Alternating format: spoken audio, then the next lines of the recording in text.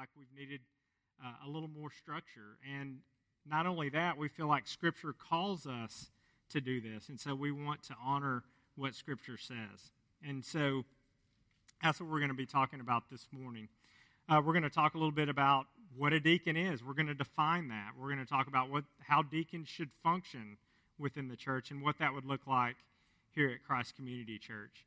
So kind of when we announce this, or maybe you've heard about it, you probably fall into one of three camps on this subject, okay? And so the first camp would be that you're just kind of indifferent to it. You know, maybe you're like me and you grew up in a church that didn't recognize deacons, and so the whole idea is new to you. You're not really sure what that means or what it should look like. And so you're like, you know, if Jared and Lanny say we need deacons, let's go get some deacons, okay? So you might just be a little indifferent. The second camp you could be in is that you are really happy that we're finally getting off our tails and we're doing this. You're like, man, this is long overdue. You guys have been dragging your feet. I'm glad that you're doing it. Ryan's smiling very, very large right there. So there's several people in that camp. And so the third camp you might find yourself in is you might be concerned about this move. And probably if you're concerned, you've been a part of a church where you've seen this office be mismanaged. Maybe you've even been a part of a church where you've seen people with this title abuse things and abuse people. Maybe you've even been a deacon yourself in a previous church, and that experience has left you jaded because of the difficulties and the things that you faced as you did that.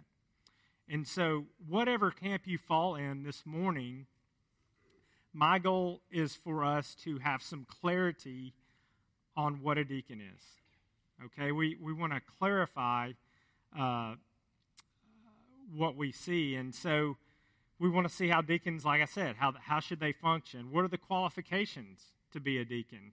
And how that would play out here at Christ Community Church. So the good news is you don't have to depend on my fallible wisdom to clarify this. Okay? And that's good. We have something much better. We have the Word of God.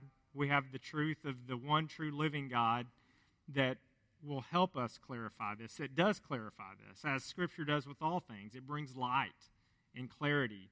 Our goal at Christ Community Church is to use Scripture to bring clarity to life. And so that's one of the things that we're striving to do. So let's spend a little time just defining what we mean by deacon. So at Christ Community Church, we believe that there are two offices that are clearly presented in Scripture, specifically in the New Testament. We see this laid out throughout the New Testament, but most specifically in 1 Timothy chapter 3. And so we're going to spend some time camping out in that passage this morning. But we see this in the book of Acts and several other places of Scripture.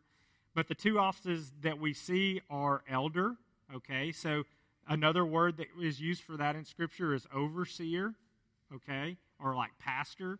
But we see that office as one office, the office of elder. And then we see the office of deacon. And that's more what we're specifically talking about this morning.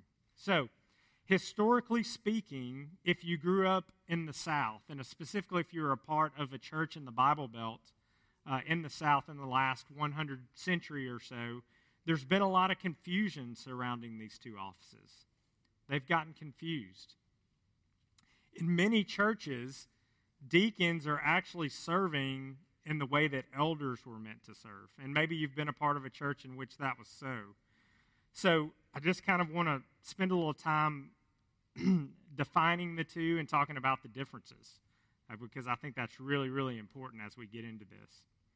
I'm not going to go into too much depth on defining what an elder is. That's a separate sermon. But kind of the general overview that we get from Scripture is that elders are described as the overseers of the local church. Okay, they are called to lead the church directionally. They are called to be in a position of authority on the areas of teaching, correcting, rebuking, defending Scripture. They are also called to be protecting the flock, kind of keeping the wolves out of the church. And so at the moment here at Christ Community Church, there's two people serving in that role. That would be Jared and myself. we believe very strongly that Scripture points us to a plurality of elders, okay? So not just one elder, but there should be more than one within the church. And so there's 2 right now, and hopefully in the future there's more than 2, okay? That is our hope. And so that's kind of where we see elders. All right, so if you grew up in a church that had a deacon board, okay, and that board would meet, and they made all the kind of directional decisions about the church, everything from what color the walls were going to be painted, who got the best parking spots, what the preacher could and could not do, what the preacher could and could not teach. They were serving more in the function of elders, not deacons, okay? So I want to make it clear that we are not establishing a deacon board. That's not what we're doing, okay? We were not going to have a deacon board.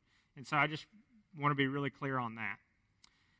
So if that's not what a deacon is, what is a deacon? All right, and for that, we're going to look to Scripture. We're going to look specifically to the word that is translated as deacon.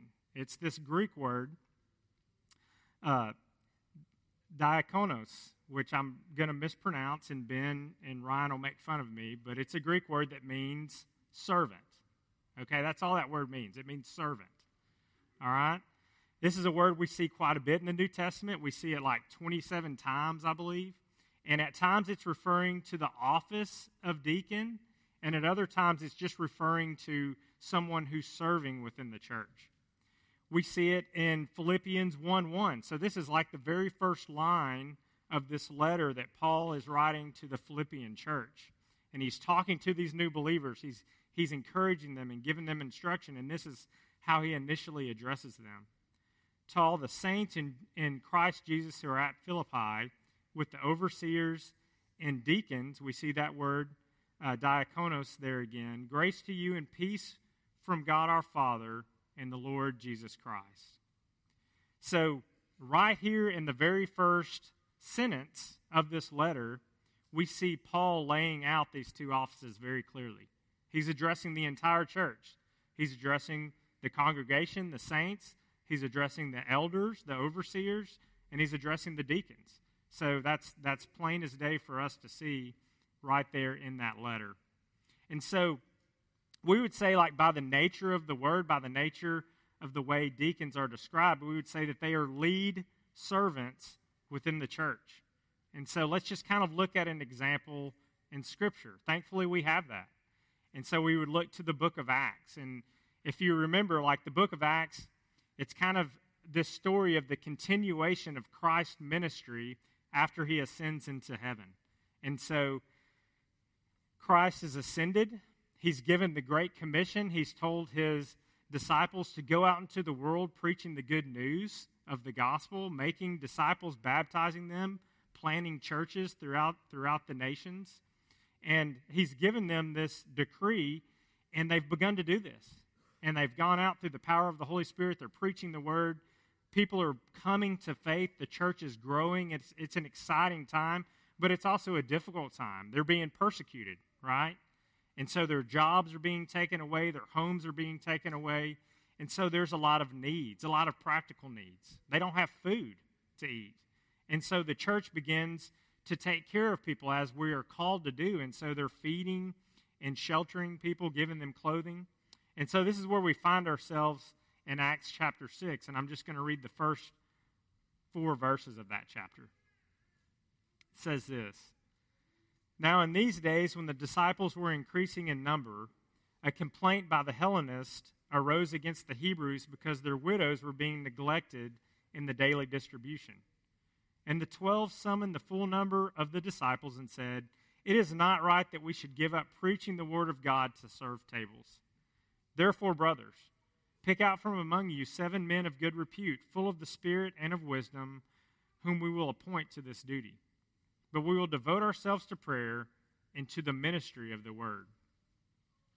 So first of all, as we read those 4 verses, we see right away that complaining is nothing new in the church, right? I mean, it was going on from the very beginning. We've got these Hellenists that are upset because their widows aren't being taken care of like they thought they should be. They're not getting the daily distribution of food. And the disciples see this and they go, man, this is a problem. But the problem is the disciples are spending all of their time dealing with these issues, and they have no time for the ministry of the word. They don't have time for prayer and teaching and going out to the nations, spreading the gospel, spreading the good news of Jesus Christ, and that's a problem because that's what Christ had called them to do. And so what's the solution? They gather this group together, this group of servant leaders, and call on them to lead, to begin to take care of like the daily needs of the church so the ministry of the word can continue.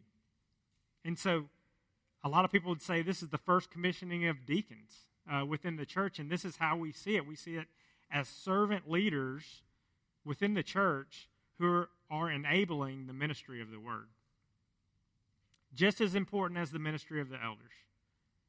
Because without this ministry, the ministry of the elders can't continue. And so, extremely important in the church, and that's where we see it as servant leaders. So, we actually have a definition of what a deacon is in our bylaws here at Christ Community Church, and I'm just going to read this definition for you. I think it spells it out very clearly. It says that a deacon is a lead servant in the ministry of our church. They work with their fellow deacons in extending the overseeing ministry of the elders into the physical needs of the people and property of the church and responsibilities of this body. Under the elders' leadership, they are to care for and maintain the orderly administration of our fellowship in which God has placed them as a deacon. Deacons are not in a position of authority in areas of teaching, correction, and rebuke. So, in summary, we kind of say deacons are lead servants within the church. They may help, like, for example, administer the children's ministry, kind of coordinate that. They may help coordinate the music team. They may help in the area of caring for our facilities and our equipment, in coordinating our sound team, in coordinating our security team. And so these are areas where we would see deacons serving.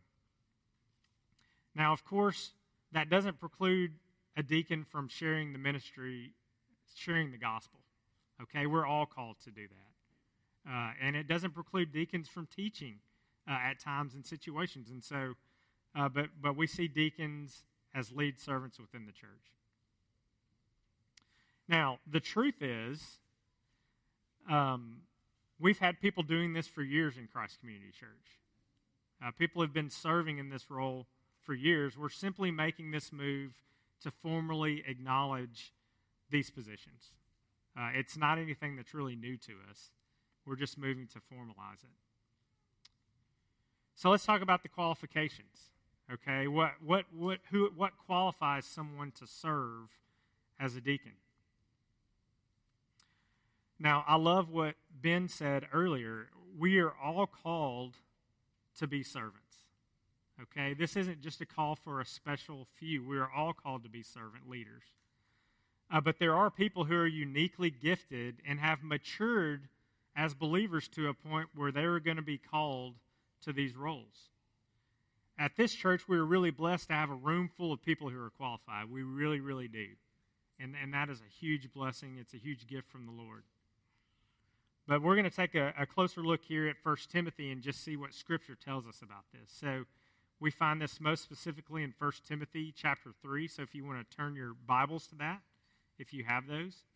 Now, the first 7 verses of this chapter are dealing with the qualifications of elders. But verse 8 through 13 deal with the qualifications of deacons. And so Paul is writing this letter to Timothy. Timothy is an overseer who's going out and planting churches. And as he's doing that, Paul is kind of giving him instruction on how he should set up these offices within the church, how he should set up the office of elder and deacon, and what he should be looking for. What are the qualifications he's looking for? And so let's look at verse 8 here. Deacons likewise must be dignified, not double-tongued, not addicted to much wine, not greedy for dishonest gain. They must hold the mystery of the faith with a clear conscience, and let them also be tested first. Then let them serve as deacons, if they prove themselves blameless. Their wives likewise must be dignified, not slanderers, but sober-minded, faithful in all things. let deacons each be the husband of one wife, managing their children and their own households well. For those who serve well as deacons gain good standing for themselves and also great confidence in the faith that is in Christ Jesus. So let's just kind of spend a little time breaking these qualifications down, taking a closer look. First of all, if you read those first 7 verses, you're going to see that the qualifications for elder and deacon are almost exactly the same. Excluding like the ability to teach is a qualification for elder that we don't see for deacon. But everything else is pretty much the same. So it's not like I said, it's not like elders are like, oh, these most holy people, and then deacons are like a little step below, and then there's everybody else. Okay, that's not what Paul is saying here. I think it's important for us to see that these qualifications that we're looking at here are simply the marks of Christian maturity. Okay, these are just the marks of Christian maturity. And so whether you're serving in an office or not, we should all be striving to look like this. This isn't just for the super Christians, right? This is for all Christians. This is what we're striving for. So if you're a believer here this morning that just kind of has a tendency to say, I'm not really that kind of Christian. I'm not a leader within the church. I don't really want to do that. That's not my thing. I'm just going to show up and consume and coast. That's not what Scripture calls us to at all. We're all called to go on to maturity. And so as we're looking at these qualifications, yes, these are qualifications for deacons, but this is what we should all look like as mature believers, okay? So, in these verses, we can kind of break it down to like 4 personal qualifications and then 4 spiritual qualifications. And so in verse 8, we see these 4 personal qualifications. First, we see that deacons must be people of dignity.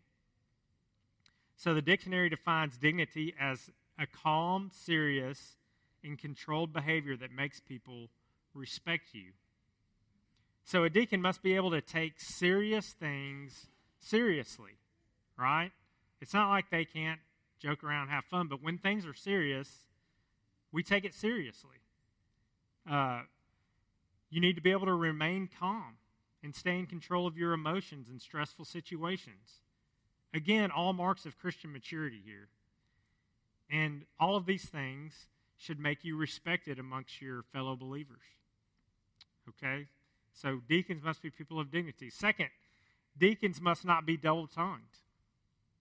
We all know that gossip ruins the morale of any organization, right? If you've ever been a part of an organization, a workplace, a friend group that was characterized by gossip, you know that it's a miserable place to be.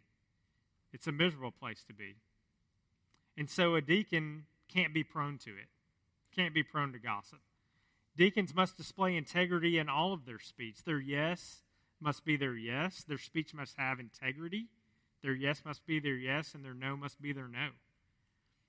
So deacons can't be double-tongued. They can't. They must be dignified. And third, they must be temperate. They must be in control. They can't be addicted to alcohol or other substances or prone to excess in other areas of their lives. They need to live lives that are under control. Fourth, deacons must not be lovers of gain. They can't be greedy. They can't throw their morals out the window as soon as they get into the workplace. This doesn't mean deacons can't be successful business owners. They just can't be greedy. Their love, their idol, can't be money. It can't be social status. Christ should be their treasure, and that should be displayed in all aspects of their lives, not just on Sunday morning, but in Monday through Friday in the workplace. Fourth, deacons must not be lovers of gain. We've gone on. So those are our 4 personal qualifications. They should be dignified, in control of their tongues, temperate in all aspects of their lives, and not greedy. So let's talk about the 4 spiritual qualifications that Paul lays out here. All right? And beginning in verse 9, we see that deacons must hold on to the mystery of the faith with a clear conscience. What in the world does that mean?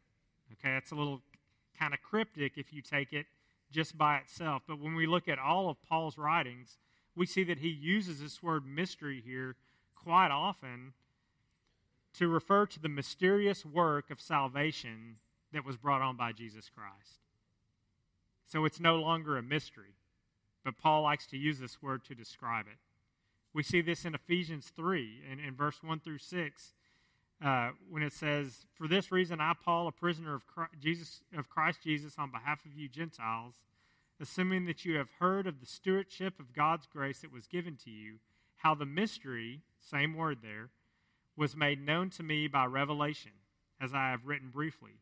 When you read this, you can perceive my insight into the mystery of Christ, which was not made known to the sons of men in other generations, as it has now been revealed to his holy apostles and prophets by the Spirit. This mystery is that the Gentiles are fellow heirs, members of the same body, and partakers of the promise in Christ Jesus through the gospel." So in Paul's letter to Timothy here, he's really just telling Timothy to appoint deacons who are settled on the truth of the gospel. Okay? They can't be wishy-washy about the gospel. That has to be solid. That has to be the center point.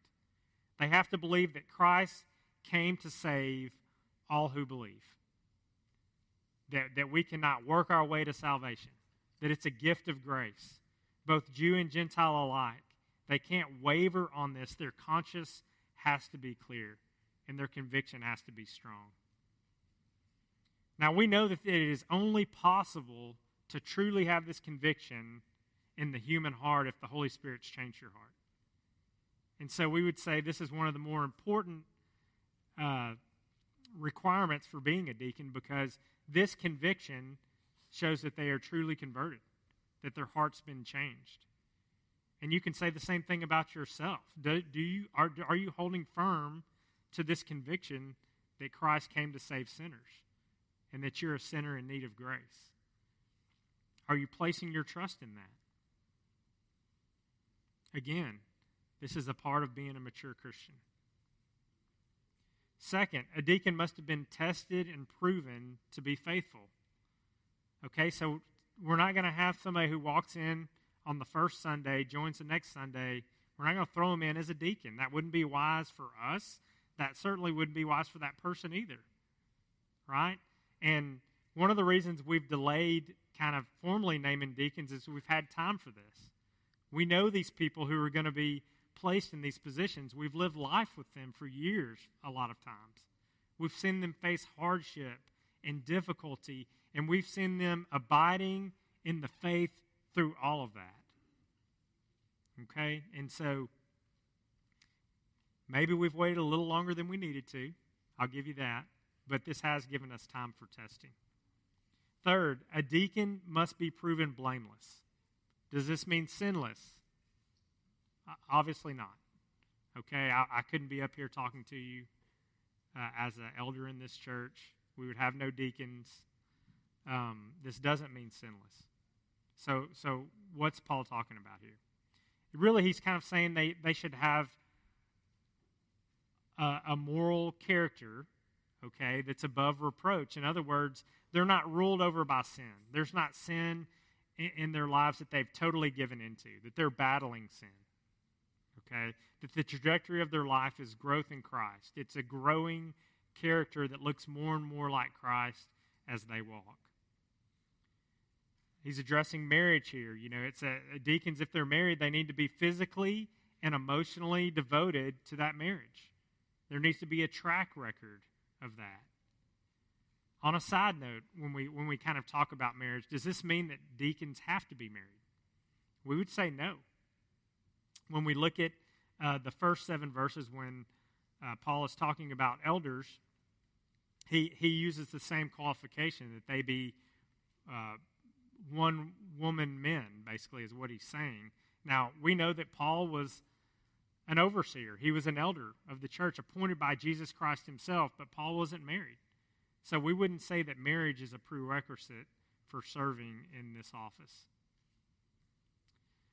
Also, does this mean that deacons have to be married only once? Some people would interpret it that way, but we see that this interpretation literally means a one-woman man. It means they are devoted and morally pure in their current marriage. So there are those who had spouses who passed away. We know that Scripture permits them to remarry. There are even those who've been divorced in the past whom would meet this standard. And those things kind of would need to be looked at on a case-by-case basis. So we don't believe that someone can only be married one time in their life to be a deacon or has to be married to be a deacon. But we would say if they are married, that they are in a committed, morally upright marriage. So lastly, we would say through this scripture that deacons should lead their families well. Okay, managing the stresses of everyday family life helps show a qualification that they were able to manage the affairs of a church. So if someone can't maintain his own house, we're probably not going to give him the house keys to the church. Okay, so that's a qualification as well. So we see these kind of 8 qualifications, if you will. You could probably break it down in a different way, but I think this gives us a good overview of who's qualified to be a deacon. It also gives us a good overview of what mature Christian faith looks like. So I'm going to get a little controversial for a minute just to kind of finish this thing out. And we're going to talk about women, okay? Can women be deacons? All right? And I think it's important for us to say, before we talk about this, that deacons are not elders. Okay? We would say that Scripture is clear that only males can be elders. But we would say it's not quite as clear that only males can be deacons, and that there is some evidence that females were deacons in the New Testament age. And so you're going to say, what about verse 11, Laney, where it says, their wives? Doesn't that imply that it's a male-only deaconship? And I'm going to say, not really. Because when we look at this Greek word, if you look in your Bibles, there's probably a little footnote right there, or there should be a little footnote, that says this word is also interpreted not as wives, but women. And so that this verse could be interpreted, women likewise must be dignified, not slanderers, but sober-minded. And that would imply that Paul is talking to women who would be deacons. Another bit of evidence that we can look at, wives, if you look at these first 7 verses, Paul's addressing the qualifications for elders. He doesn't address the wives of elders. And that would seem a little odd, if he just addresses the wives of deacons but doesn't address the wives of elders, especially when all the other qualifications line up together. Last bit of evidence I'll talk about is in Romans 16, 1 and 2. And the verse says this, Paul's talking to, Paul is, in his letter, is talking about this lady, Phoebe. And Phoebe is delivering this letter that Paul's written to the Roman church. We'd say, man, one of the cornerstones of the New Testament, right? Maybe the most important letter ever written, and Paul's entrusting Phoebe to deliver this to the Roman church. And this is what the verse says, I commend to you our sister Phoebe, a servant, diakonos, that word is the same word used there, a diakonos, a servant of the church at Cenchreae, that you may welcome her in the Lord in a way worthy of the saints, and help her in whatever she may need from you. For she has been a patron of many, and of myself as well. So, we see that Phoebe's given this very important job. And this seems to be the job of a deacon. And she seems to be described this way in this verse. Now, I'm just going to read what John MacArthur says about this subject. He says, some argue that he is referring to wives of deacons, rather than to the office of women deacons. But it makes no sense that high standards would be specified for the wives of deacons, but not the wives of overseers or bishops, who are also called elders, whose qualifications he has just given in verse 1 through 7. In this context, the office of deaconess is clearly implied. The likewise in verse 11 ties the qualifications of these women to those already given for the office of overseer and deacon. Further, we see Phoebe referred to as a deaconess, diakonos, in Romans 16, 1 and 2. Phoebe has been given the great task of delivering this amazing letter to the Roman church. This would have been a long, dangerous task. Paul probably only made one copy of the letter. Paul realized that this letter would become part of God's written word. He knew that the truths he imparted in this letter had the mark of divine authenticity. He would therefore have made certain that the epistle to the Romans was entrusted only to the most reliable of persons. These areas of Scripture give us confidence that women can and should serve as deacons in our church. It's important for us to see that the deacons were distinguished from the elders and that they were not the governing body of the church, nor were they charged with the duty of authoritative teaching. So the role of deacon seems not to involve anything that Paul taught in 1 Timothy or anywhere else that is inappropriate for women to perform in the church. And so John Piper as well, he kind of sums up this subject by stating, after looking at all the evidence, he says that it appears then that the role of deacon is of such a nature that nothing stands in the way of women's full participation in it. Within the deaconate itself, the way the men and women relate to each other would be guided by the sense of appropriateness growing out of the biblical teaching of male and female complementarity. So, kind of as we think about this, I just kind of want to say that I would say this is a secondary matter within the church. I don't think it should cause division within the church. I know that there's going to be some people here who probably disagree with this. There's some really great theologians I admire that stand kind of on both sides of the fence on this issue. And honestly, it's not one of those crystal clear things that we have in Scripture. So I think it's okay to agree to disagree, but at Christ Community Church, our position is that women can serve in this role of deacon. And the truth is, there's been several that have been serving in this role for years at Christ Community Church. And so as we move forward, we probably will be recognizing female deacons. So as we think about all this morning, I just want to conclude with us just kind of thinking again on those qualifications that we see in 1 Timothy, that we should be striving for that maturity. Whether you're asked to serve in this role or not, we are all called to be servant leaders. We are all called to be servant leaders. If you're a Christian, you're called to be a servant leader. Many of you are leading in your families. You're leading in your friend group. You're leading in your workplace. And we see throughout Scripture that great leaders are not ruling with like an iron fist. That's not the picture that we see. They're not ruling by like exerting their will on other people, by beating them down, by intimidating them. The key to great Christian leadership is willing to not rule with an iron fist, but to be ruled. That's how we become great leaders. It's being ruled by the good King, by the only true, perfect King of the universe. So we would say that Christ should rule our emotions, our relationships, our interactions with our spouse, our children, our friends, our co-workers. He calls us to lead by giving up ourselves, and he doesn't just call us to do that. He did it himself, and he said, "Follow me." Give yourself up for others. And as we do this, when we lead that way, the great gift is that it brings joy. It brings peace. It brings happiness. I know the most joy-filled moments of my life are when I live my life aligned with the love of Christ, and the inverse is true also. The most miserable moments of my life are when I forget this, and I try to lead in my own way, in my own wisdom, and I not only make myself miserable, but I make everybody around me miserable.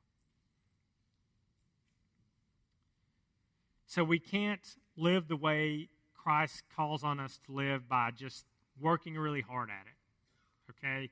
We can't do all the New Age thing and tap into our deepest self and practice daily meditation and give gratitude to the powers that be. That's not going to change our hearts.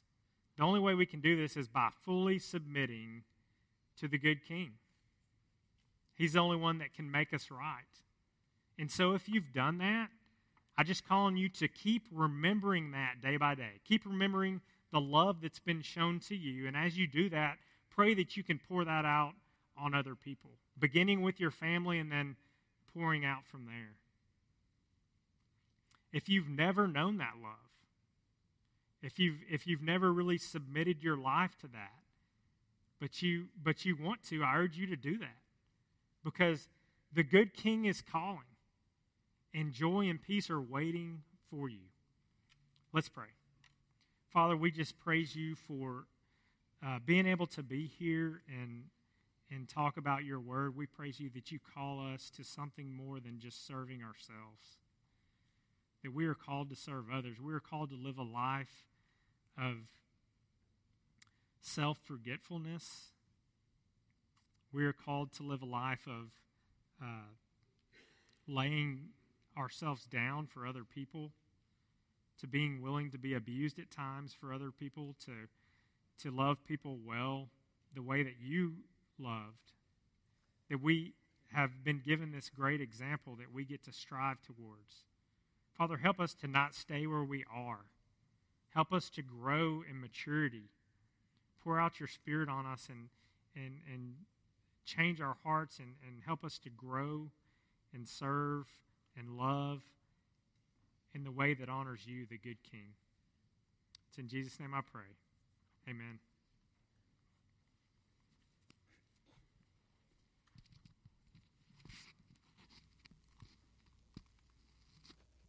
Thank you, Lanny. If you are here this morning and you're new, we take the Lord's Supper together every week. You can get one of these out in the back and have that. But basically,